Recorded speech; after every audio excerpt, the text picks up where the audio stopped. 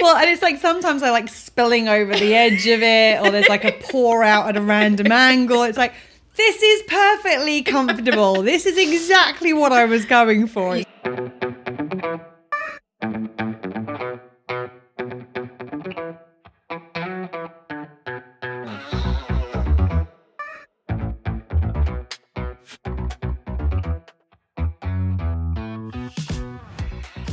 Hello, hello, hello, and welcome to Well Shit. It really is that simple. I'm Claire. And I'm Serena. On this podcast, we help you to understand about your 12 universal needs, why they are currently not being well met, how to meet them in ways that work for you, and how to consistently do so in quick, easy, and simple ways that fit seamlessly into your life. We'll also help you to understand how doing so will have a positive ripple effect in literally every area of your life. If you like what you hear, please support us on Patreon. And enjoy the show. Hello, hello, hello. Hey, everyone. Today we are talking about what actually got us here to this point kind of right now, which is our friendship. Because without our friendship, Claire and I's friendship, that's how we first cultivated our friendship, which then led to us cultivating our partnership, which has led to us cultivating this podcast. Our business partnership. Let's be clear on that. Yeah, our business partnership. I could understand people people have thought that we are a couple at times, and it's like, no, just very, very good friends and amazing business partners. Yes. So we decided, what a way to kick off season 2. Then talking about friendship. So we have the first episode in our friendship series. And today we're going to be talking about creating a friendship that works for both people. And that is so important. And that's important in any ship. So relationship, friendship, we say coworkership. I don't think that's a word, but family ship. Any kind of relationship with anybody. Yes. Basically, you want to make sure it's going to work for both people. And what that means is not making a cookie cutter friendship. We get conditioned into this is what it's supposed to look like. And that conditioning comes from a bunch of different places. We see things on TV, we see things in movies, we see what other people do, we see what different generations do. We see what our parents did or our grandparents did, for example. And I know that the way that my parents do friendship and the way I do friendship is completely different.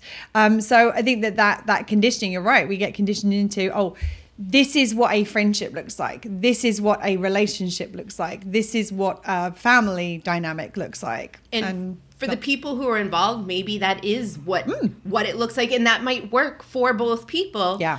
But the chances of that friendship working for this friendship really kind of rare. So we want to work on creating what actually works for both people in relationship.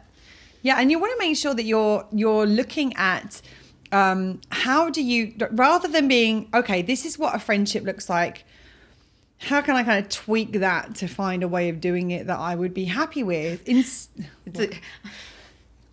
I don't mean to bring this back to cats, but cats. It's kind of like the if it fits, I sits mentality. Right, yes. It's like if you're not a cat person, I totally get it because I wasn't at one point, believe it or not. But cats do this thing. I could understand why people wouldn't believe it. Yeah, it's true. I wouldn't very have true. believed it. No. Hearing myself and the amount of times that I say my cat's name. If you didn't know, it's Larry. I think everybody knows that now. Somebody might be joining today for the first time. They might be. If so, I'm sorry. You're going to hear about Larry a lot. There we go. If you know what? Not even sorry. Not even going to pretend I'm sorry. Where is it? Oh, the fits it sits. Yeah. Cats have this tendency to be like, that's not really my right size box, but if I just twist kind of like this, and then they sit and they're like, nope, this is perfect. This is perfect. This is just what I wanted it to be. Well, and it's sometimes I spilling over the edge of it, or there's a pour out at a random angle. It's like, this is perfectly comfortable. This is exactly what I was going for. You get a cat with a muffin top and a little a little jewelry box, and it's like a 40-pound cat putting his little paws in the bottom. They do that shit. They do that shit. And Serena's right. It's this is the exact. That's what a lot of people do. It's that's a friendship. So if I just do this, okay, yeah, okay, I can make that work. It's a little uncomfortable, but I get it. I can make it work, but. Instead of doing that, what we want to do is we want to look at it and go, in an ideal world, if I could wave a magic wand and have the friendship that I really want, what would that look like? Now, the thing about it is that a lot of people don't know what that is.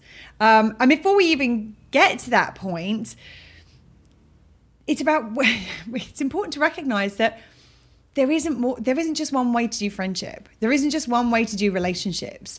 And the thought that we have just this one way of doing it, and that is the way it is, that's what it is meant to look like, stops us from even thinking about what it is that we would like. But there are very different ways of doing it. So for example, when it comes to intimate relationships, I worked as an intimate relationship specialist I worked as a relationship specialist. I worked with lots of different kinds of relationships. But I did do a lot of work with intimate relationships for about 7 years. And the interesting thing is over the course of that period of time, I realized that commitment in its kind of traditional idea actually isn't always the best thing for relationships. In fact, often it can work against relationships, because what ends up happening is that somebody says, okay, I'm committed now. I'm in this relationship. And once I've made that commitment, that's it. I'm done. Like, it's like, oh, I'm in. And they stop putting effort into the relationship, and they stop putting energy into the relationship, and they stop thinking about, how do I make this relationship better? How can I move it in this direction? How can I move it in that direction? And what it does is it creates complacency. It's like, oh, we've committed to each other now. We're in. And they don't think about the fact, well, what do I have to do in order to keep somebody wanting to be in the relationship? And that's where a lot of divorce comes from, which is like, all of a sudden we've made this commitment. Well, we're in now. We're in for life. And because they stop putting the energy in and they stop putting the effort in, the relationship degenerates over time, as does the pop shield, apparently, as I hit it. And what it means is that all of a sudden, one day out of the blue, it's like, oh, I don't want to be in this relationship anymore. And someone's like, wait, what? But we're married. Like, we're in this for life, right? But they've stopped focusing on it, and they've stopped putting attention into it. So instead, how I like to do intimate relationship is to instead be in a space where you choose each other every day. Now, it doesn't mean to say you can't say, oh, I'm girlfriend and boyfriend, or you can't get married even, but I want to have the approach of it that I want to choose the person that I'm with every day, and I want them to choose me every day too, because it means that I know if I want them to show up tomorrow, I have to show up today. And it means that I have to keep showing up for that relationship, having been in those relationships where you've had that commitment and that complacency and it's got stale over time because nobody's putting any focus or energy or attention into it. I instead would like somebody to be saying, actually, I choose you today. And tomorrow, I choose you today. And the next day, I choose you. And it's not saying that, oh, okay, if I've got a bad day, oh, shit, they're going to bugger off tomorrow. That's it. I'm done. Because obviously we have ebbs and flows. But it's like we have to keep showing up if we want them to keep showing up. So that's a very different way of doing relationship to the way that most people are. It's the way that works for me. And that's how I like to do relationship. There's another great example, which is polyamory. Now, if you don't know what polyamory is being in an intimate relationship with more than one partner. That's where the poly comes from. And there are some people for whom this version of relationship truly works. And if it truly works for every person and everybody's happy with it and nobody's being harmed by it and nobody's being hurt by it, then there's nothing wrong with that as a relationship approach. Because if it is what everybody truly wants, no one's getting harmed, then... But that, again, it goes against what our traditional ideas of a relationship is. And it means that people think, one, there's a lot of judgment about relationships that are different. And two, it stops people from, because a lot of the time, because of that judgment, it stops people from being willing to explore, what actually do I want? What kind of relationship really works for me? And being able to explore the wholeness of what do I want, every option. Because a lot of times what will happen is, you might ask yourself, oh, what do I want? But you wouldn't even think maybe it is polyamory in like a romantic relationship that you would like to explore. But a lot of people would just be like, nope, that's not even in... That's not an option. That's not an option. That's not in this little box that I'm trying to fit myself in. Exactly. And so in order to ideally create a relationship that actually works for both people, not it's just something people are happy to put up with, not just something they're going to kind of resign themselves to, but actually creating the relationship that works for both people. In order to do that, both people need to know what exactly they want in terms of a relationship. Or... Wait, you mean you need to know what you want to get it? Well, you need to know what you want in order to create it. Oh, no, that's not true. You need to know what you want in order to effectively create it. But the thing about it is that maybe you don't know what you want because you've never asked yourself this question. But in actual fact, sometimes you can figure it out together actually while you are in the relationship. Like that's part of creating a relationship. And that's certainly what I think has happened with Serena and I. Did you forget? You're like, what's her name again? That girl. Line. You want my name? Yeah. No. I don't know my name. No idea. Sorry, we've gone off on one again. But I think this is what's happened with me and Serena. I was actually I was holding on to another thought at the same time as I was trying to say what I was saying. But I think that's what happened with me and Serena is like, I think if I'd asked you when we first met, if I think back to when we first met, what kind of friendship would you want? What would your answer have been? The friendly kind? You wouldn't have even known what I meant, right? Yeah, I'd be there's because I know what friendship is now, and what you know what friendship can be. What I know what friendship can be, and it's so hard to think back to that point of not being in co-creation of my what ships. Works for both people, right? Absolutely. So friendship was just we talk. I get along with you. I want to see you again. We're friends. I guess that was. I'm not saying that I didn't and don't have amazing friends that came before Claire. Right. It's just it was just something that happened. Well, and also a lot of them probably fit that cookie cutter idea of what friendship is that we've seen on TV and in movies. Because it's true for me as well. Like I've got amazing friends who I've had for a very long time. But a lot of those friendships, they just formulated according to what my idea of friendship was supposed to be. And I think that with Serena, and there's probably a couple of other friends prior to Serena, where I really started to look at, well, hold on a second. What do I want this friendship to look like? And when Serena and I got close, it was like I kind of realized that, hold on a second, this is somebody who I could create a different kind of relationship with. I could create a different kind of friendship with. And the way that it kind of happened was that, first of all, we had to figure out, could we disagree? We figured that out relatively early. And also, there was an element of here's what works for me. Does that work for you, kind of thing? And I think that the more that I was saying to, because I think I was maybe a little further along this kind of friendship co-creation path than Serena was when we first met. Just a little bit, smidge. Just a teeny bit. So what I would do is I would verbalize what it was that I would want, and then I would check in and be like, does this work for you? And I think the more that I did that, the more you were like, wait, hold on a minute, I could do that. Like I could ask for what I want to. Like really? And it was you then slowly started to move into that space of asking for those things for yourself as well. And now I just lop spaghetti at the wall constantly. I'm like, hey, what about this? What about this? Does that stick? No? All right. Well, that doesn't work. Okay, if it doesn't work for you, it doesn't work for me. So that piece of spaghetti comes down. Ooh, that one's sticking. What about that? Yeah. Actually, that one works. And the thing about it is this co-creation. Like it has to work with both. For both people, because the reality is, and this is something that came up time and time again in the relationship work I did, was that if it doesn't work for both people, it doesn't actually work for anyone. And I'll come back to a couple of examples of this later. But the truth is that if it's only working for one person, it's going to create distance. It's going to create resentment. It's going to create disconnection. And that will undermine the relationship. So it will actually cause the relationship to drift further apart rather than co-creating together. I mean, like, okay, here's how I would like this to work. How would you like it to work? Oh, okay, that's how you would like it to work.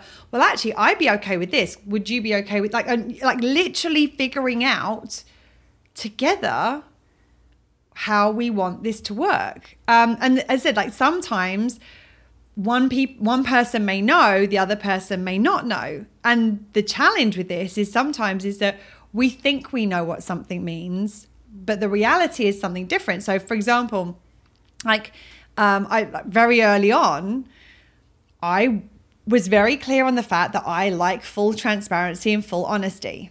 And yeah, you go jump in. Like I can feel it. She was very upfront about that, and I was like, oh yeah, me too. I do. Yes. But what I thought communication, transparency, and honesty was, like, what most people can handle, what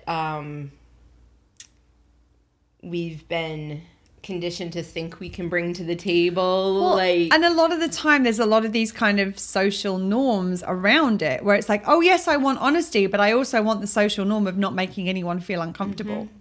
Like those two things they're not good bedfellows. No. I mean, this kind of used to come up for me all the time when I worked as a relationship specialist. And I would say, like, I would often go through, like, what are the important things to you in a relationship? And we would start to create the vision of what exactly it is that we were looking for. In fact, there was actually a process that I used to take people through, which was a lot of people when they're looking for a relationship, and the same thing when they're looking for a friendship, actually, like any of these kind of relationships, what they end up doing is they end up looking for things that they like, which is obviously, it's a great idea, generally speaking. But the thing about it is that you also have to make sure that the things that you like are in alignment with the kind of relationship you want. And the way I used to describe it was like that there was it's like, imagine that the relationship that you're trying to create is a chocolate cake. But you're not clear that you want, like, you haven't figured out you're trying to create a chocolate cake, and someone asks you, what are your favorite ingredients? So you're like, oh, I really love oysters, and I love cayenne pepper, and I love chocolate, and I love sprinkles, and I love truffle oil. Like, all of those things are nice ingredients, but they don't make a very good chocolate cake when you put them all together. Some of them, yeah, great. Others, nice ingredients, maybe they fit in a different recipe. Maybe there's a different relationship in your life in which those ingredients fit. If you want to create a relationship, the first thing you have to do is you have to be clear on what does the relationship look like. So let's get clear. What kind of chocolate cake are we making? What kind of frosting are we making? So that when we look at the qualities that we're looking for in somebody that we are either engaging with because we want to be in an intimate relationship or in a friendship with them, what you do is you have to make sure that those ingredients that you're looking for in that person are going to be the right ingredients that also match with the chocolate cake. So for example, if somebody's like, and this is something that used to come up pretty frequently, there were two examples that came up. Oh, I like somebody who's a little bit of a rebel, like a little bit of a bad boy or a bad girl or a bad person. Like, that doesn't sound right. That doesn't. I'm like looking for what's the non-binary version of that, and I'm like, that makes them sound like a crappy human being, and that's not the case. But somebody who's got like a bit of an edge to them, maybe. I said a little rebellious, maybe, and that might be what somebody is attracted to. They might like that. If they're looking for somebody who they're wanting to create a committed, monogamous relationship in which they're going to settle down and get married and have kids, that may not be an ingredient that's going to fit for that relationship. That might be an ingredient for your fun friend who you're going to go out and have a wild night once every 6 months with, for example. But that might not be the person you want to get into a long-term intimate relationship with. The other one that used to come up a lot of the time for me is I would frequently have female clients, especially, saying that they wanted somebody who is highly driven, highly motivated, and successful at work, which is great if that's what you want, and that's something they were attracted to. But if they wanted someone if they wanted a relationship in which you were going to spend a lot of quality time together, actually, you find a lot of people who hit those criteria are actually workaholics, and they don't spend a huge amount of time at home. So again, it's like there's no judgment over which qualities. They're not good qualities or bad qualities. They're like, just let's get clear what cake are we trying to make, and then let's look for the ingredients that you want that you're looking for in another person, and then more importantly, what ingredients do you need to bring to the table that's going to work for that kind of person and that kind of relationship. So that was like part of the process that we used to create. And one of the things I would often ask is like, what are the qualities you're looking for in somebody? And I would guarantee top 5, most people would say, I want honesty. And my response was always, really? And they were like, yeah. I'm like, really? You want full honesty about everything? And they were like, yeah. Right, so if they are attracted to somebody else in a bar, you want them to be honest with you about that? Well, if they had a dream about an ex-girlfriend, would you want them to be honest about that?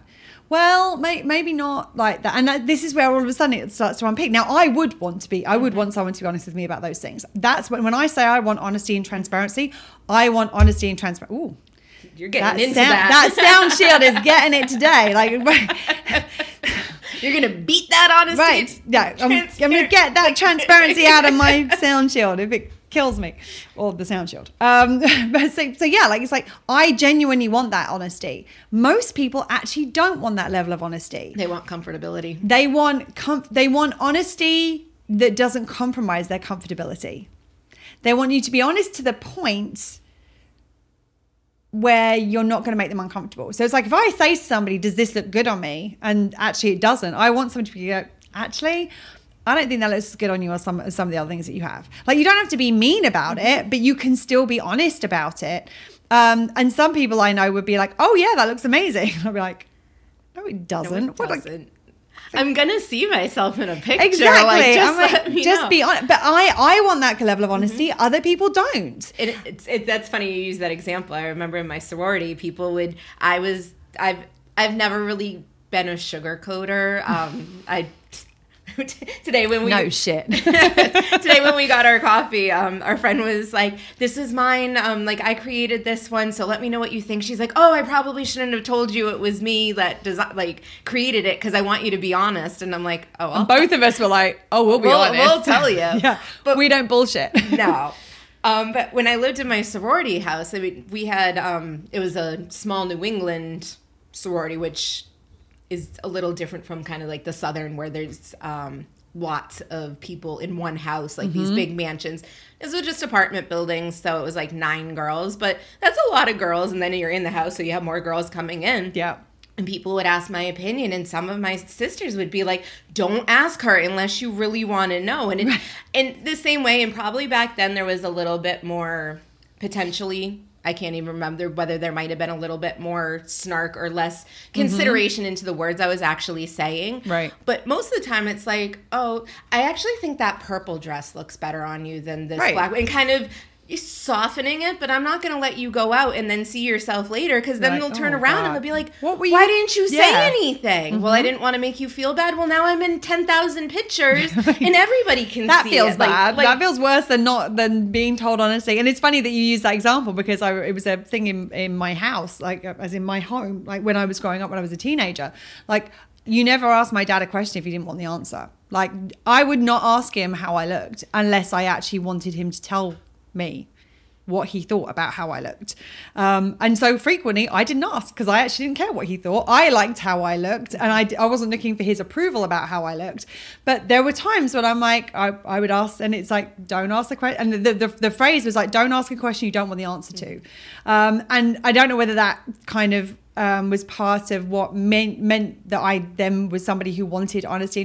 Actually, I don't think it was, because for a long time I didn't want full honesty and transparency, because I wasn't secure enough in myself and my own needs to have somebody being honest with me not impact me. Because quite often, if we haven't got our own needs well met and somebody is honest with us, what we end up doing is this honesty about this thing that I'm wearing actually then impacts my value need, because I take that as being, oh, like, I don't look good enough, not this crappy dress doesn't suit me, and I've got something, there are other things that I look amazing in.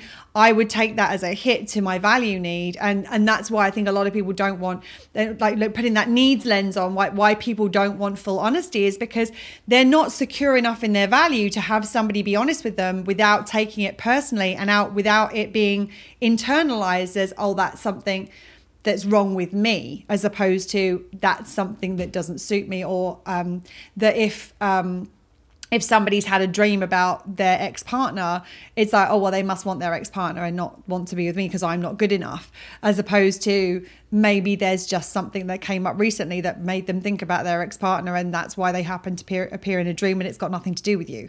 So I think this is the thing, is that, again, like, one of the things that actually helps you to be able to create these kind of relationships is to be very secure in your own needs, is to make sure your own needs are met. Because if Serena comes to me and goes, hey, actually, this thing that you've been doing doesn't really work for me, I don't internalize that and go, oh my God, I'm a terrible person. I go, oh, okay, thanks for letting me know. Like, I appreciate that, because now I can do something. I mean, a silly example from I think it was yesterday, where I'd said to Serena, Serena drinks a lot of seltzer.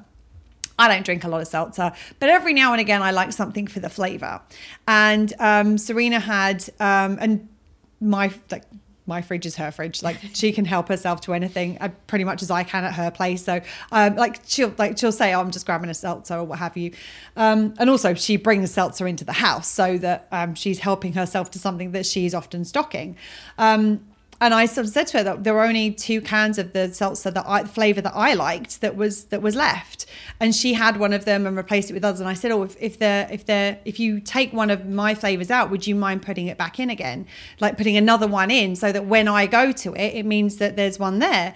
And that was when she had the conversation. She assumed that I liked the flavors that she bought. It never occurred to her that actually I didn't like the flavors that she bought. I liked the flavors that I bought. And then she was like, oh, I just realized I've been drinking the flavors that you like, not the ones that I bought. So I'm really sorry for that. And it was a momentary thing of like, it was just this conversation which we'd never had before. She assumed I liked certain flavors. As it turned out, not a big fan. So, and she was like, oh, well, I'll make sure I pick up some of the flavors that you like next time I'm down at the grocery store, or I will make sure that I drink the flavors that I bring rather than, and it was a very small thing, but Serena didn't take this thing of like, oh, would you mind putting one of the seltzers in, as like, oh God, I'm a terrible person. Like, I can never drink her seltzer again. Exactly. Like, it's like, if I got a ton of seltzer there of my, you help yourself, have as much as you want. It was only because there was only 1 can left, and she didn't realize there was only 1 can left. Otherwise, I think you probably would have asked the question before drinking it, because you'd have been like, oh, this do you is your mind? last can. Yeah. I have however many of my own flavors that was just there, and it seems like a million years of friendship, but like, how with as much as I drink seltzer, has it not come up? Like, I knew she liked those flavors, but I didn't know she liked my flavor. So I come in, I'm like, I brought seltzer, and she's like, okay. But like, that's good. The thing about it is, she bought seltzer, but you drink more seltzer than I am. So as far as I'm concerned, she's bringing stuff in for herself to drink. It never occurred to me that it was like, oh, I had to be clear that actually I like a couple of flavors and the others I'm not a big fan of. And it makes it so much better, because now I'm mindful of that, like making sure there's a cold one for her. And then also I don't drink like 4 of them a day. If I have one, I'll have one. And she drinks them cold. I drink them however they come to me, warm, flat, whatever. Yeah. But it's just our friendship is made up of a lot of those little conversations that just let us show up in a way that feels more like, I know now, like, when I go and grab a seltzer, whether it's mine, whether it's one of her flavors, like, it's clean. There's a mindfulness about it. You're aware of, and it's like, I mean, obviously seltzer isn't the make or break of a friendship. I mean, I'm sure there may be friendships where that could be a make or break, but that's certainly not the case with us. But I think the most important thing, if you want to create and co-create a relationship that really works for both people, the first thing that is really critical in that is you both have to want to create a relationship that works for both people. Like, that has to be the intention. That has to be what you're coming into it with, which is like, I really want to have a friendship that works. There's a lot of people, because of their own unmet needs, they come into a friendship wanting the friendship to work for them, because actually they're going to get their needs met through the friendship because they haven't figured out how to meet them for themselves yet. Whereas the way to kind of start to switch it up is to come in. Serena knows, I want to do this in a way that works for both of us, because I know if it doesn't work for both of us, it doesn't really work for either of us. And because I know that, I'm like, I want her to tell me the things that don't work. I want her to tell me the things that she wants. Like when Serena says, I have a hard stop, I will normally be the one to be like, hey, you said you had a hard stop. Is this okay if we're kind of coming up to that time? More so probably than you are even. Because I'm like, I don't want to cross the boundary, because I want to make sure this works for Serena. Which means that if Serena says to me, hey, this thing doesn't work for me, a lot of people in that situation, if someone says, hey, this thing doesn't work for me, they'll go, oh, and they'll get defensive because it'll impact one of their unmet needs. And that unmet need will trigger, and they'll be like, oh, well, I was only doing it because this, or it wasn't my intention. Go back and listen to Impact Over Intention if you haven't already. It's an important episode. That wasn't my intention. And rather than... And they will take it personally. It will hit them at a personal level, and that will also undermine the friendship. Or they might go into a hole with it and be like, oh, I'm so sorry. I'm the worst person ever. Why are you friends with me? And normally, here we go. So that is a very, very common thing that happens. And what's happening in that situation? What happens is the person is saying... they're internalizing what somebody's happened. Normally it's impacted to their value need primarily, sometimes their love need, sometimes the security need. So the love need is like, oh, this person like might not like me anymore, and the security is, well, I might lose the friendship. Like those are the kind of three that tend to be very active in this. So what then happens is when someone goes, oh, I'm this terrible person, normally that is a bait. They're bidding to try to get the other person to go, oh, no, you're an amazing friend, oh my goodness, I'm so sorry, I didn't mean to upset you, of course I love you, and blah blah blah blah. Because what they're doing is they're fishing for somebody to meet that value need, to meet the love need, and to meet the security need again. So often that behavior, not consciously, it's not like they've gone, oh, this person's negatively impacted my need, what can I do that will get them to meet that need? Like, it's all subconscious. Like our brains and our systems are so adept at getting our needs met. All of this happens at a subconscious level. We don't even realize it's happening. And so at a subconscious level, like underneath the surface, the alarms are going off. It's like, our needs are unmet. We've got to do something to meet that need. So this way of responding happens. And that way of responding is our way of trying to get the other person to meet that need for us. Now, in the situation with me and Serena, if Serena says to me, oh, that thing that you did really doesn't work for me. First thing, I'm so sorry. I had no idea. Absolutely. I will take that on board, and I'll make the effort to do this or that in the future, or whatever it is. I'll respond to it to let Serena know that this is something that I actually want to change. But most importantly, I will normally say to her, thank you so much for telling me. Like, thank you. I want that. I want to know what works for you. I want to know what doesn't work for you. Because when I know what works for you and I know what doesn't work for you, I can do more of the stuff that works for you, as long as it also works for me. And I can find other ways of doing the things that don't work for you, or we can find a way around it that's going to work for both people. And I remember initially there was a little bit... It's weird. Eggshells is not much. There hasn't been many eggshells in our friendship. Nope. But at the beginning, there was a little bit, because... It was like tentative. Yeah, it was like, all right, she's saying honesty. She's saying transparency. And initially I'd go up to her and be like, yeah, so this thing. Because I would say honesty and transparency, and what you probably heard is the cultural conditioning version of honesty and transparency. Even though I kept saying, no, I really want you to be honest with me.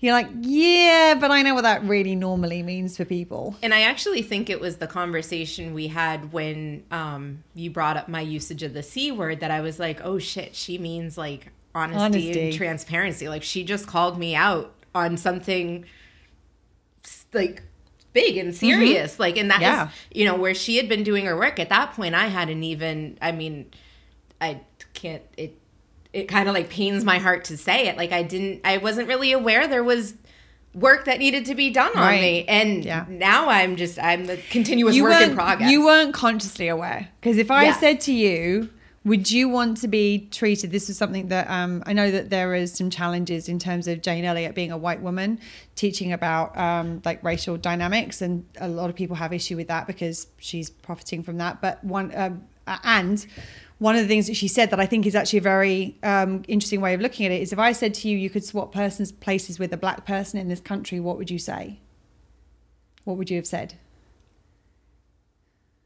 I honestly can't answer that where I would have been now, because like all the like emotion in the I can say hand on heart, I know if somebody had asked me that question, I'd have been like, no. I wouldn't have known why I was saying no, but I would have said no. And the fact that I knew I was saying no, the fact that I would have said no tells me I knew that there was something going on. Yeah, I would think that I did. It's just like I almost can't answer that knowing what I've learned in just the last couple of years. Like, right. It just But absolutely. Yeah, that was one of those points where it's like, oh, she like, we're okay. And like, if she real honesty. And if she hadn't brought that up and she had just she'd be like, oh, that's my friend who's culturally unaware. That's my friend who uses eye roll. harmful phrases. Like, well, and the reality is if you want to be close with me, if you want to be part of my inner circle, you have to be somebody who my inner circle is safe with, or has a reasonable expectation that the risk is low with, because there's no such thing as safety as far as privilege dynamics are concerned. But I have very, very, very close people to me. I've got like one of my closest people in the entire world is Black, queer, neurodivergent, fat woman. And I also have somebody who is, another one of my very, very close people is queer. And I have a number of people who are very, very, very close to me. I have trans people who are very close to me in my life. And it's like, if I wouldn't, the way I tend to think about it, if I was having like a special event, if I was having like a 50th birthday party, for example, where I'm going to invite all of my closest people, if you are not somebody who I can trust to be around those people without doing harm, you're not getting invited. And if you're not getting invited to that party, you're not part of my inner circle. And I really wanted Serena to be part of my inner circle. And so the only way to do that, because I could see that she was someone, I believed that she was somebody who would want to do this work if she really, really understood it. So I called her out on these things, and I was like, hey, this is the thing, and this is the thing. And she was like, oh, fuck, yes, thank you for telling me. But I knew that I needed to do that in order for her to be part of my inner circle. If you're not someone who these other people are going to be safe around, then you're not somebody I want as part of my, and I've lost a lot of very close people who were previously very close friends because they are not people who would be able to be in that room. If I was like looking at, okay, I'm going to have 20 people in this room. If you're not somebody who I can put in that room and not have to worry about you, then you're not really part of my inner circle. And that's not because I'm like, oh, well, there's this kind of superior thing of like, well, I know better than you, and you have to be doing as well as me. No, I need to know that the people who I care about and who I love most in the world are people who are going to have a reasonably low risk if you are in their presence. And that was one of the reasons that I did this with Serena, was like, I know that if Serena she was already somebody I was very close with. I'm like, that's not good enough for me. If you're not someone who those other people could be around without me being, oh God, shit, what's she going to say? Or please don't say that. If I'm thinking that, then she's not doing her work. And if I'm thinking that, then she's not somebody who gets to be in that room. And it was a journey for us going through that. It was. It definitely It still is. It still is. Yeah. And that's the thing. It never... There's no end. There's no end. And especially to that journey, and especially the layers of privilege that I hold. Like, it's a constant search, seizure, and unraveling and learning, dismantling and going deeper and making amends and apologizing and in stepping into the things that my privilege have allowed me to choose not to ignore. Yeah, absolutely. And it's interesting because if it hadn't been for that conversation, we wouldn't be here right now. Because this is for so many reasons. For so many reasons. But this is the thing, is like, it's so important for us to recognize this is what, and that's one of the things for me. That's one of the things I was clear on. Is like, if you're going to be part of my inner circle, you need to be somebody who I can have my closest people be around without being concerned about you, or not overtly concerned, because like, we're never going to be done. We're never going to have, I still make mistakes at times. So it's not like I'm expecting people to be perfect. I just need to know that you're doing enough work to be self-aware that if somebody calls you out for something, that actually you're going to respond appropriately to that. You don't need to be perfect, but you do need to be someone who will step into that space of, oh my God, I've made a mistake. I'm so sorry. I'm going to apologize. I'm going to make amends. I'm going to figure out how not to do it in the future. And actually, that we're going to talk about that in the next episode a little bit more. And there was one particular example that Serena and I went through together in terms of, we've had lots of hard conversations over the years. And that's what we're going to be talking about in the next episode. But there's one in particular that kind of always comes to mind around, oh, that was the turning point for me in terms of these hard conversations. So yeah, there's so much we could say about this, because I mean, this almost feels like it I suspect this may end up becoming like a program at some point in and of itself, like how to create these kinds of relationships in life, because it is something that we're still learning. We're still figuring out. Like, we learned about seltzer yesterday. Who knows what we're going to learn about tomorrow? Like, right. And that's the cool thing about it. And I want to say, when you're going into relationship, and especially friendship, it is something that you want to create.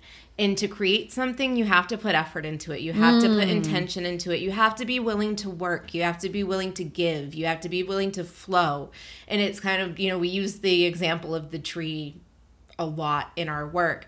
And it's like, you could throw a seed and it may take, and it may be a little blossom of something, like a little Charlie Brown type of tree.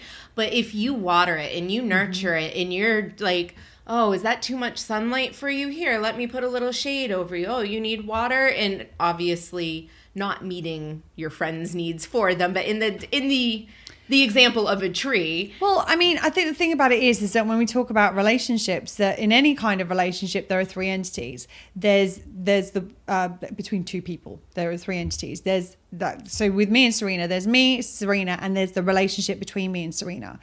And it's not about you needing to meet my needs. It's about both of us taking responsibility for the needs of the relationship. And that's the tree that we're talking about in this situation. It's like, you have to nourish that. We both have to nourish that tree. It's both of our responsibilities to nourish that tree and give that then the nourishment and support that it's going to need to grow and thrive. Well, and when it comes to growing and thriving, we'd probably have a cool little Charlie Brown tree. We would decorate it with some tinsel, throw a star on top, and be like, there would definitely be glitter. Oh yeah. I mean, yeah. I'm not going to go off on a glitter tree tangent, but maybe a different episode. But you want it to grow. You want it to grow tall. You want it to grow out and expand. So that means you have to be growing together in the relationship. And kind of bring it back to where Claire started with the commitment and complacency. A lot of times people toss the seed and they're like, all right, let's see what happens. Or they toss and they're like, some water, and it's nature. It will take care of itself. It's like, but if you want friendship like what Claire and I have, you have to work, and you have to want those branches to reach as high as possible and then out as far as possible. And sometimes that means that you're I can't even say sacrificing, because I never feel like I'm sacrificing anything. We're but you're choosing to put effort into it, right? It's not about sacrificing. It's about putting energy into it. It's about putting effort into it. And Serena's right. Like this, when you're doing this kind of relationship, you have to approach it from that point of view of, I want this to thrive. And if you want anything to thrive in life, you have to put something into it. So it's like, if you want a business to thrive, there's no point just starting a business and going, right, I'm going to sit back and just count all the money, because it's not how it works.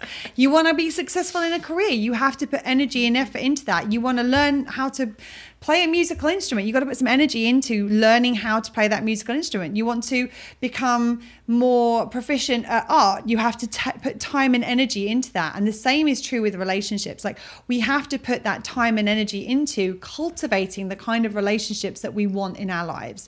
And you're right, like the relationships like us, they don't just happen. They happen when you show up intentionally and you try to create something that is going to work for both people. And I think that is the ultimate, because I'm coming back to, I know I mentioned at one point that if it doesn't work for both people, it doesn't actually work for either. There was actually an example I had a client of mine years and years ago. He contacted me and he said, this was when I was doing the relationship work. And he said, I've fallen in love with this amazing woman. She's incredible. I've never met anyone like her, blah, blah, blah, blah. And he listed off all these amazing things about her. He said, I really want to be with her. And then the more he got to know her, he found out that she was polyamorous, and she was in a polyamorous relationship, and she wanted to include him in her polyamory. So she wanted them to be in relationship as well. And he said, I don't know if I can do that. And he said, but I don't want to let go of this person. This person's incredible.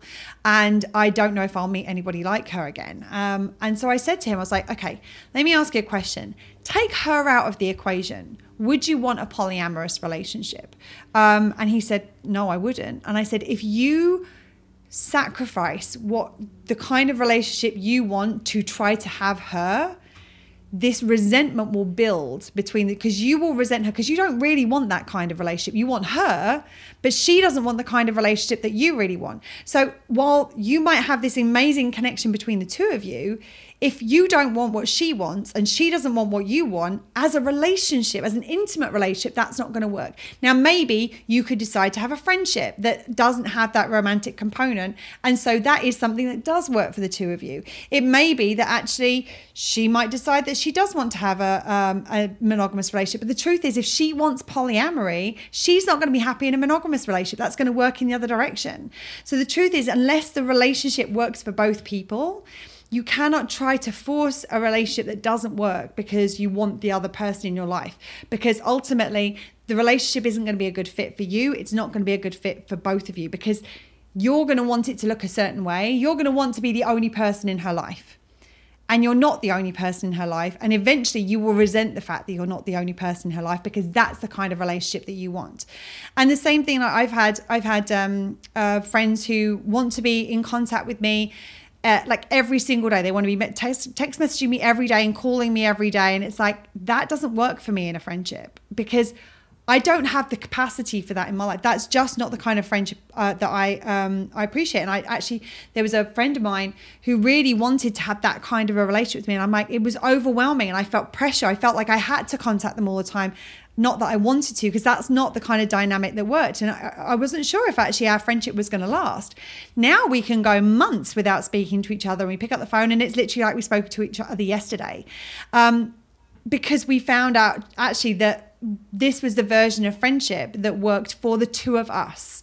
And it was and a little bit like I have another friend who lives in San Francisco. And she's somebody who's she's a very free spirit, and she doesn't do regular contact. I can go years without hearing from her, but then I go and see her and it's the most amazing experience and I absolutely adore her. And I had to, at one point, there was a point where it's like, does this relationship work for me? And I was like, actually, having the relationship with her, which isn't being in contact all the time, I'm okay with that because I appreciate this. And I have the relationships that are the close ones that I actually want. I have my Serenas and other people who are very close to me, who we found a way of doing things to be close. Well, actually, I've already got that with somebody. I don't need her to take on that role. I'm actually happy for her to be I go and see you every now and again and we have an amazing time while we're together. And then when I come away, I probably won't hear again from her for a couple of years. So it's like understanding that we don't have to, not all of our friendships have to look the same way. In actual fact, there are different friendships that we have in our lives that will serve different purposes. And once we actually go, oh, hold on, well, I already have this kind of friendship. I don't need another Serena.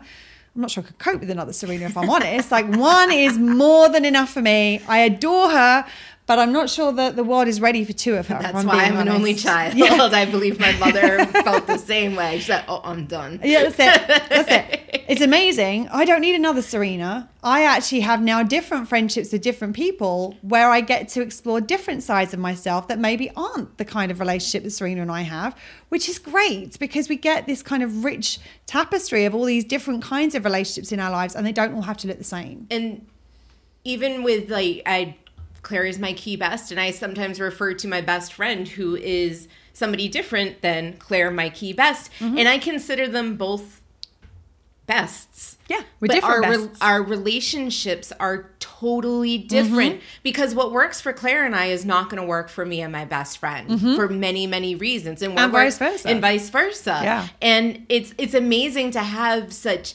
profoundly different but profoundly fulfilling relationships because we're creating what works for us. I'm not trying to recreate what Claire and I have because I feel the same way. Like it's amazing. One and done. It's I don't need 15 Claires. I was like, I need God, I haven't got time in my life 15 Serenas. Like, I mean, just like look at what we do when we're together. Like, this is what we do. I haven't got time for this with lots of other people because I only have 24 hours in my day. Like, 7 days in my week. So it's about creating what works for you and the other person, Yes. whatever that looks like. And it's what it looks like and what works for you, not what works for you because this third party who isn't part of this is putting in their commentary, that the social media isn't implanting their ideas, that you're really getting down to the roots of your friendship, your relationship with that specific person. For now I'm getting all into the pop screen. That's how you create a variety in your life. That's how you create fullness. That's how you create what works. Like it's. And the thing about it is that I might have wanted to create this kind of relationship that I have with Serena, with the person that I've got in San Francisco. That wouldn't work. Like that wouldn't work with her. And because it wouldn't work for her, it doesn't really work for me. So it's like, what was the version of our friendship that works for both of us? That's what we have now. There are other people that I have in my life where this definitely wouldn't work. And that's okay, because it doesn't have to, because what we've created is the thing that works for the two of us. And because we choose to show up for each other, we choose to be in friendship with each other every single day. When things change, then our friendship will change and it will flow and it will, things may look different and may be different, but that doesn't. Yeah, and you've just reminded me of something that it popped in earlier and then it popped out again. I'm like, oh, there was something there. And now you've reminded me of what it was. And that is that as we go through life, we are going to change and grow, right? We will change through just simply doing life. Life experience is going to change us. And you want to have relationships with people where you can adapt and grow your friendship according to where your life is. And it's like, I believe that Serena and I are going to have a very close relationship as we navigate through, because we're like, okay, so for example, next year, Serena is going to be going out on the road. Like she's not going to be living just down the street from me anymore. And there's a part of me, it's like, wow, that's going to be weird, like being here without her being here, because so much of my experience here is us spending time together and hanging out and connecting. And it's like, we're going to figure out a way of doing our friendship and our business that works when we're not in the same place anymore. And like, we'll make sure she's got somewhere to stay so she can come visit plenty. And I'm going to go see her. They'll be podcasting on the road, I'm sure. I have no doubt that'll happen. But that's the kind of relationship we have, is that we've decided we want that the relationship is important enough to figure out a way of doing this. I had another friend many, many years ago who we were in very different places in our life. I was single, I was traveling. Actually, no, I was in a relationship, crappy relationship, but I was in a relationship and I was traveling. She was married, had children. And there was a point we got to where it's like our friendship seemed to be diverging. And it's like, and we had another example of the hard conversations we'll be talking about in the next episode. We had a really difficult conversation around like, is this going to work? This doesn't work for me. This doesn't, here's how I feel. Here's how I feel. This is how it feels for me. This is how it feels for me. And I remember us having a conversation about like, we're at a crossroads right now. We're at a junction right now. We can either decide that this doesn't work anymore and we can go our own separate ways, or we can figure out that the friendship is important enough to us to try and find a way of doing it that works for both of us. And that's what we decided, was this friendship means too much. Let's find a way of doing it that's going to work for where we're at now. So even though our lives have changed remarkably, like we met at university, very, very different dynamic to where we were in our lives at that point. And the interesting thing is, she's still one of my closest friends. And she's the person who, if I'm like, she'll travel hours to come visit me. If I was doing a house sit somewhere random in England, her and her son would come and do a little day trip out to see me, and they'd stay the night with me and what have you, and we would hang out and have fun. And like, her and her family have come out to Ireland to see me. That she makes the effort to see me when I'm back. And like, whenever I'm back, I'm like, I'm back, where are you, how can we meet up? So that like, we both make the effort to see and connect with each other.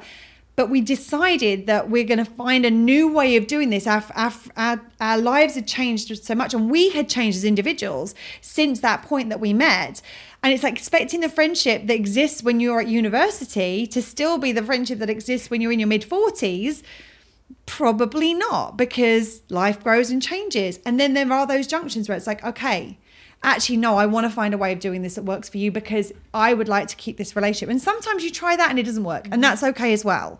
It's about learning that as we grow, we still want to be it's very easy to get attached to the way a friendship is or a way a relationship is. Be like, oh, well, like when Serena and I met, oh, our relationship was like this. And this is the relationship I want. And then we grow and Serena grows and changes. Like, no, but I want that relationship. Can I have that back, please? But that person doesn't exist anymore because she's grown, she's changed. And it's like, I remember this has happened in relationships where it's like the me that I was when I met and the you that you were when we met, this me doesn't exist anymore. I'm over here now. And it's like, you might still be here or you might be here. But it's like, we have to figure out, like, you have to figure out where you're at. I'm here. You're here. Actually, no, I'm here. Well, does this now work as a relationship? Is there a way of doing this that works for both of us? And actually, the answer may be no. And the answer may be yes. There's a far better way of doing it that works for both of us that we hadn't explored previously because the people we were wouldn't have wanted that relationship. But now where we are now, this is what we want to create together.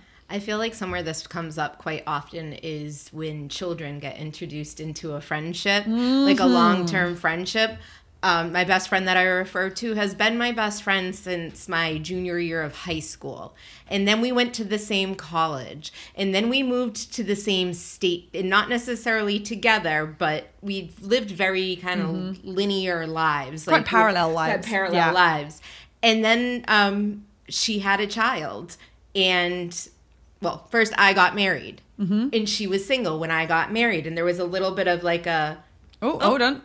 Wait a minute, something's a little different. And then she had a child and got married. And it was like, oh, wait a minute. And at this point, I'm so thankful to the needs and the, like the actual program, because I'm not sure how we would have navigated it, me being 1,000 miles away from her and vice versa, and having this little human being that was never part of our friendship for however many 20 years, he wasn't there. And now he's the best part of our friendship because we've learned how to make it work where it's not like you as the parent, me as the non-parent. It's like us as the family. Right. And really the chosen family. The chosen family. How are we going to make this work so that you feel like I'm giving you attention as much as I'm giving my godson attention? And how do I feel like I'm still a priority when I'm in this mix? And it was so easy. Well, and the other thing is that now you've got somebody else who's very close in your life, and it's like, because my needs are well met, like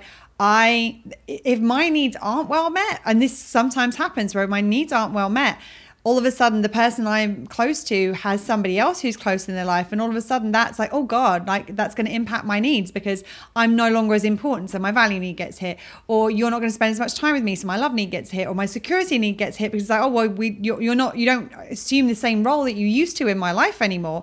But actually, because my needs are well met, it's like I adore Serena's best friend as well. Like I love that she goes and she has such an amazing time, and she's such an incredible godmother. She is like all the fairies covered as far as her little godson is concerned. And I love that for her because like I know how happy that makes her. I know how much joy she gets out of those friendships and relationships. There's absolutely no threat to me. There's no threat because I know what our relationship is. I know how strong our friendship is. And I want that for her as well. And this is another thing. It's like by wanting to create the relationship that you want, it's about creating a relationship that works for both people, recognizing that there are other relationships that are also going to be important to those people. And you want those to thrive as well, because that brings joy to the person who you're spending time with. And if she's in a happier space, then we're going to have a more enjoyable space time when we're together. And then if you're creating something that works for, like if Claire and I are creating what works for us, and I'm creating what my best friend and I are creating what works for us, then we all get together and the three of us create stuff.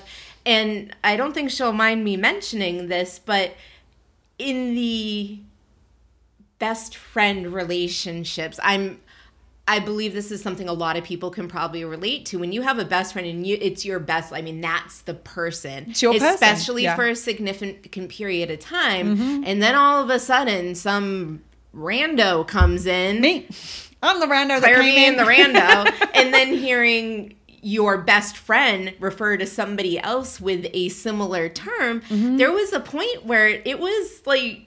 Wait, what? Yeah, like... Hold on, that's my role. And I recognize that there may be some sensitivity there, and so I'd address it, she'd address it, and she's like, I love it and I get it, and it still feel like it's just weird. And now she's at a point I'm like, I'll still address it if I'm like, I know that this happened and it may have seemed like I prioritized with Claire, and like I want to make sure that you're still the priority. And like, there was actually a time when she was down visiting, and I had probably one of the worst crises I've ever experienced in my life happen while she was in town. And the interesting thing was is that I'd said to Serena ahead of this trip, like, I know how important it is for you to spend time with your best friend while she's in town.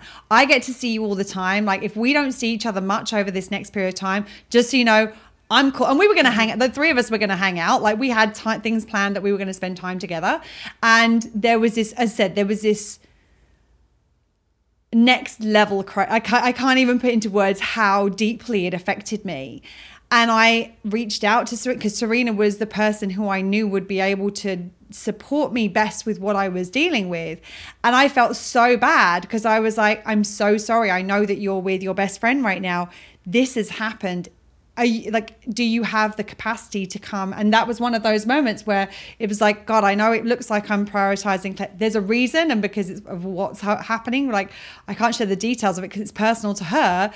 But just know it's not because you're not important, because both of us believe you're important, and both of us wanted me to be spending time with you, and this was just one of those unforeseen moments. And like, it was stuff for us to navigate. Like, the three of us kind of navigated through that together. And the good thing is that we had some fun nights out where it was the three of us, and like, I love her. I think she's amazing, and like, we had so much fun, like, dressed up as the Death Becomes Her, which I cannot believe has just turned 30. I mean, seriously, I need to send that to her. Yes, it was on my to-do list. Yeah, we both saw that. A friend of ours posted on Facebook that Death Becomes Her, the movie celebrated its 30th anniversary, and we dressed up. And we did a group costume. Had awesome costumes. Yeah. And so like, and that's actually my best friend and I's. That's like our movie type of deal. But like, and so the fact that they allowed me to be a part of that with them, I was like really touched. I was like, I'm like, thank you so much for letting me join, because it's a movie that I love, but it was special to the two of them. And that was a big thing for me, of like recognizing that we all want this to work for all of us, because if me and Serena's way, the way we're doing something compromises her best friend, that's going to compromise. One, I don't want that to happen. Two, I don't want that to happen for Serena, because it's going to compromise Serena. Three, it's going to compromise our relationship, and vice versa. So it's like, we want to find a way of doing this that works primarily. We want to find the way of doing the relationship that works for the two of us, but we also want to find a way of, like, if something is important to Serena, it's important to me. So if something's important to Serena, how do we find a way of making this happen? How do we find a way of doing this so that the other people in your life still feel supported and loved, and how they feel as important to you as they actually are? And that's how you kind of develop your chosen family. Right, absolutely. And I believe that, like, your best friend is now part of my extended chosen family. Like, she's like, it's almost a little bit like... It's going to sound like a weird thing to say, but it's like, try me. Yeah, well, it's almost like this is like a marriage. Like, we've decided that, like, that your side of the family and my side of the family. Like, I'm not as close to your best friend as you are, obviously, but it's like at family events, and when we get together, like, we have a good time. And you could call her, text her, and be like, "Oh, hey," or just shoot like, I'm just thinking about you, and she'd be like, "Oh, okay, that's nice." Cool. Yeah, absolutely. And she'll like comment on stuff on my Facebook, and I'm like, "Oh, it means a lot to me as well." So, and that's co-creating. That's us co-creating. It's me and my friend co-creating. It's the family co-creating. Like, this is how you do it. This is how you create something, and it has to work for both people. Like, that is it. And you have to want it to work for both people. Yes. Yes. Because if there's not the desire, if you're saying, I want this to work for you, but only if it doesn't not work for me, I want this to work for you as long as it's exactly what I want it to be. And it's like, that's not how a relationship works. Yeah, we're not trying to frame it. Like, this isn't a frame or a mask. This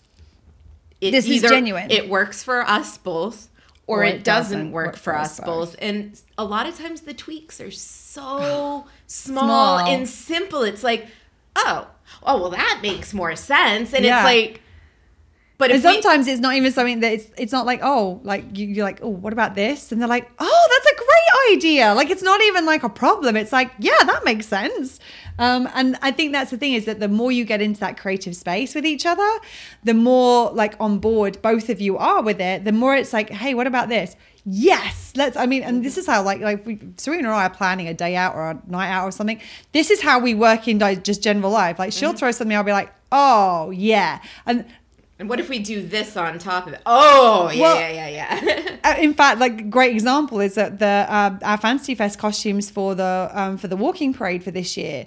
Like, Serena came up with the idea of us doing the Care Bears, and she was like, "Oh, what do you think about the Care?" I was like, oh, I'm like, I love that idea, but we have to have light up tummies. And she's like, oh shit, we need to have light up tummies now. And I'm like, and then I found these like light up heart balloon things, and I send them to her. I'm like, what about these? She's like, well, we have to have those now. I was like, and it was like, and then she would say something, and I would say something, and we'd be like, bing, bing, bing, bing, bing, bing, bing, bing, and all of a sudden we end up with this incredible creation that each of us on our own wouldn't have created to be quite like that, but together it becomes magical. Well, and the funniest part about this is this stemmed from, I would say, probably like my OBF, my original best friend.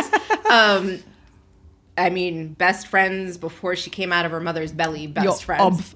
My and we had lost touch for a little while, but I had mentioned the Care Bears to somebody, and they were like, Care Bears? And I mentioned the Care Bears to her, and she was like, yes, you have to do this, blah, blah, blah. And she was so excited. She wasn't going to be here for it. Right. So she was just excited at the idea, and I'm like, well, now I have to do it. And then I went to Claire, and I'm like, well, I was talking to her, and she's like, yes. And then that's how it snowballed. So it's because I've created something with another friend, I get to bring it here. And actually, that friend is now going to join us because I was going to surprise her. And once I showed her a mock-up of the costume, she spent the entire night deciding she needed to be a Care Bear and trying to find secondary costumes. And I'm like, I know she's doing this. I'm just going to let her know I made her one. And she's like, I need to be there. And now she's coming. She's coming. That's awesome. Yeah. So cool. And this is where when you co-create together and you then look at how do we co-create. So the first thing is like co-creating within the duo of the relationship, whatever that is.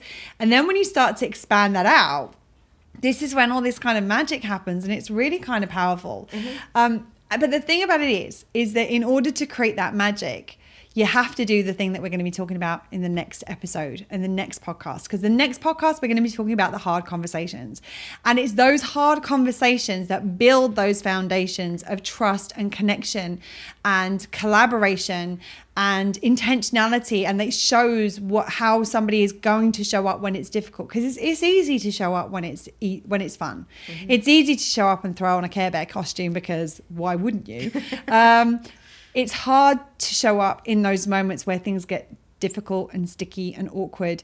And it's when you can show up and move through those together, that's when the fun becomes real fun, because you don't have to you're not carrying any of this crap with you because you haven't addressed the hard things. I'm not sitting there going, well, dressing up as a Care Bear is fun, but what is going to happen when I invite this other friend of mine out to stay? Is Serena going to say something that's going to be really offensive and actually harm this person I care about? I don't have to worry about that now, because we hold each other to account and we're doing our work. I don't have to worry about it in the same way. Let's put it that way. Like, we always have to be aware of it. We always have to be mindful of it. And then we can go and enjoy the Care Bear thing without that being like the dominant thought that's actually affecting me. So that's one of the things that we're going to be talking about on the next podcast episode. So before we finish up, anything you want to add? I love our friendship. I love our friendship too. And it's really beautiful to see what's possible in friendship. And the only way you learn what's possible is almost by trying the impossible. And like exploring and being like doing things that you don't think maybe you'll be able to do with somebody, and being like, hey, what about this? And when you find the right person, they're like, oh, hell yes. And what about if we put some glitter on top of it too? Like, oh yeah, I'm down. Let's do it. Mm-hmm. So it's like, let's look at how you can create that. I mean, I'm so profoundly grateful for my friendship with Serena, and as said, like my other best friend, Sharona in the Netherlands, like the other people who are super close to me. they are my chosen family, and what we've created, I never would have believed was possible in friendship. And I'm so grateful to the fact that we've figured out and learned what's possible in friendship by doing it. Anything you want to add other than that? I'm good. I'm good. All right. So on that note, we will see you next time when we're talking about the hard conversations. Thank you for being here. Thank you for watching. Thank you for listening. Take care of yourselves, and remember between now and next time to continue to meet your own needs. Lots of love. Bye. Bye, friends. That's it for today. If you like what you heard, please subscribe, rate, and give us a written review, as it will help more people find us. And remember, if it doesn't work for both people, it doesn't really work for either. Well, shit. It really is that simple.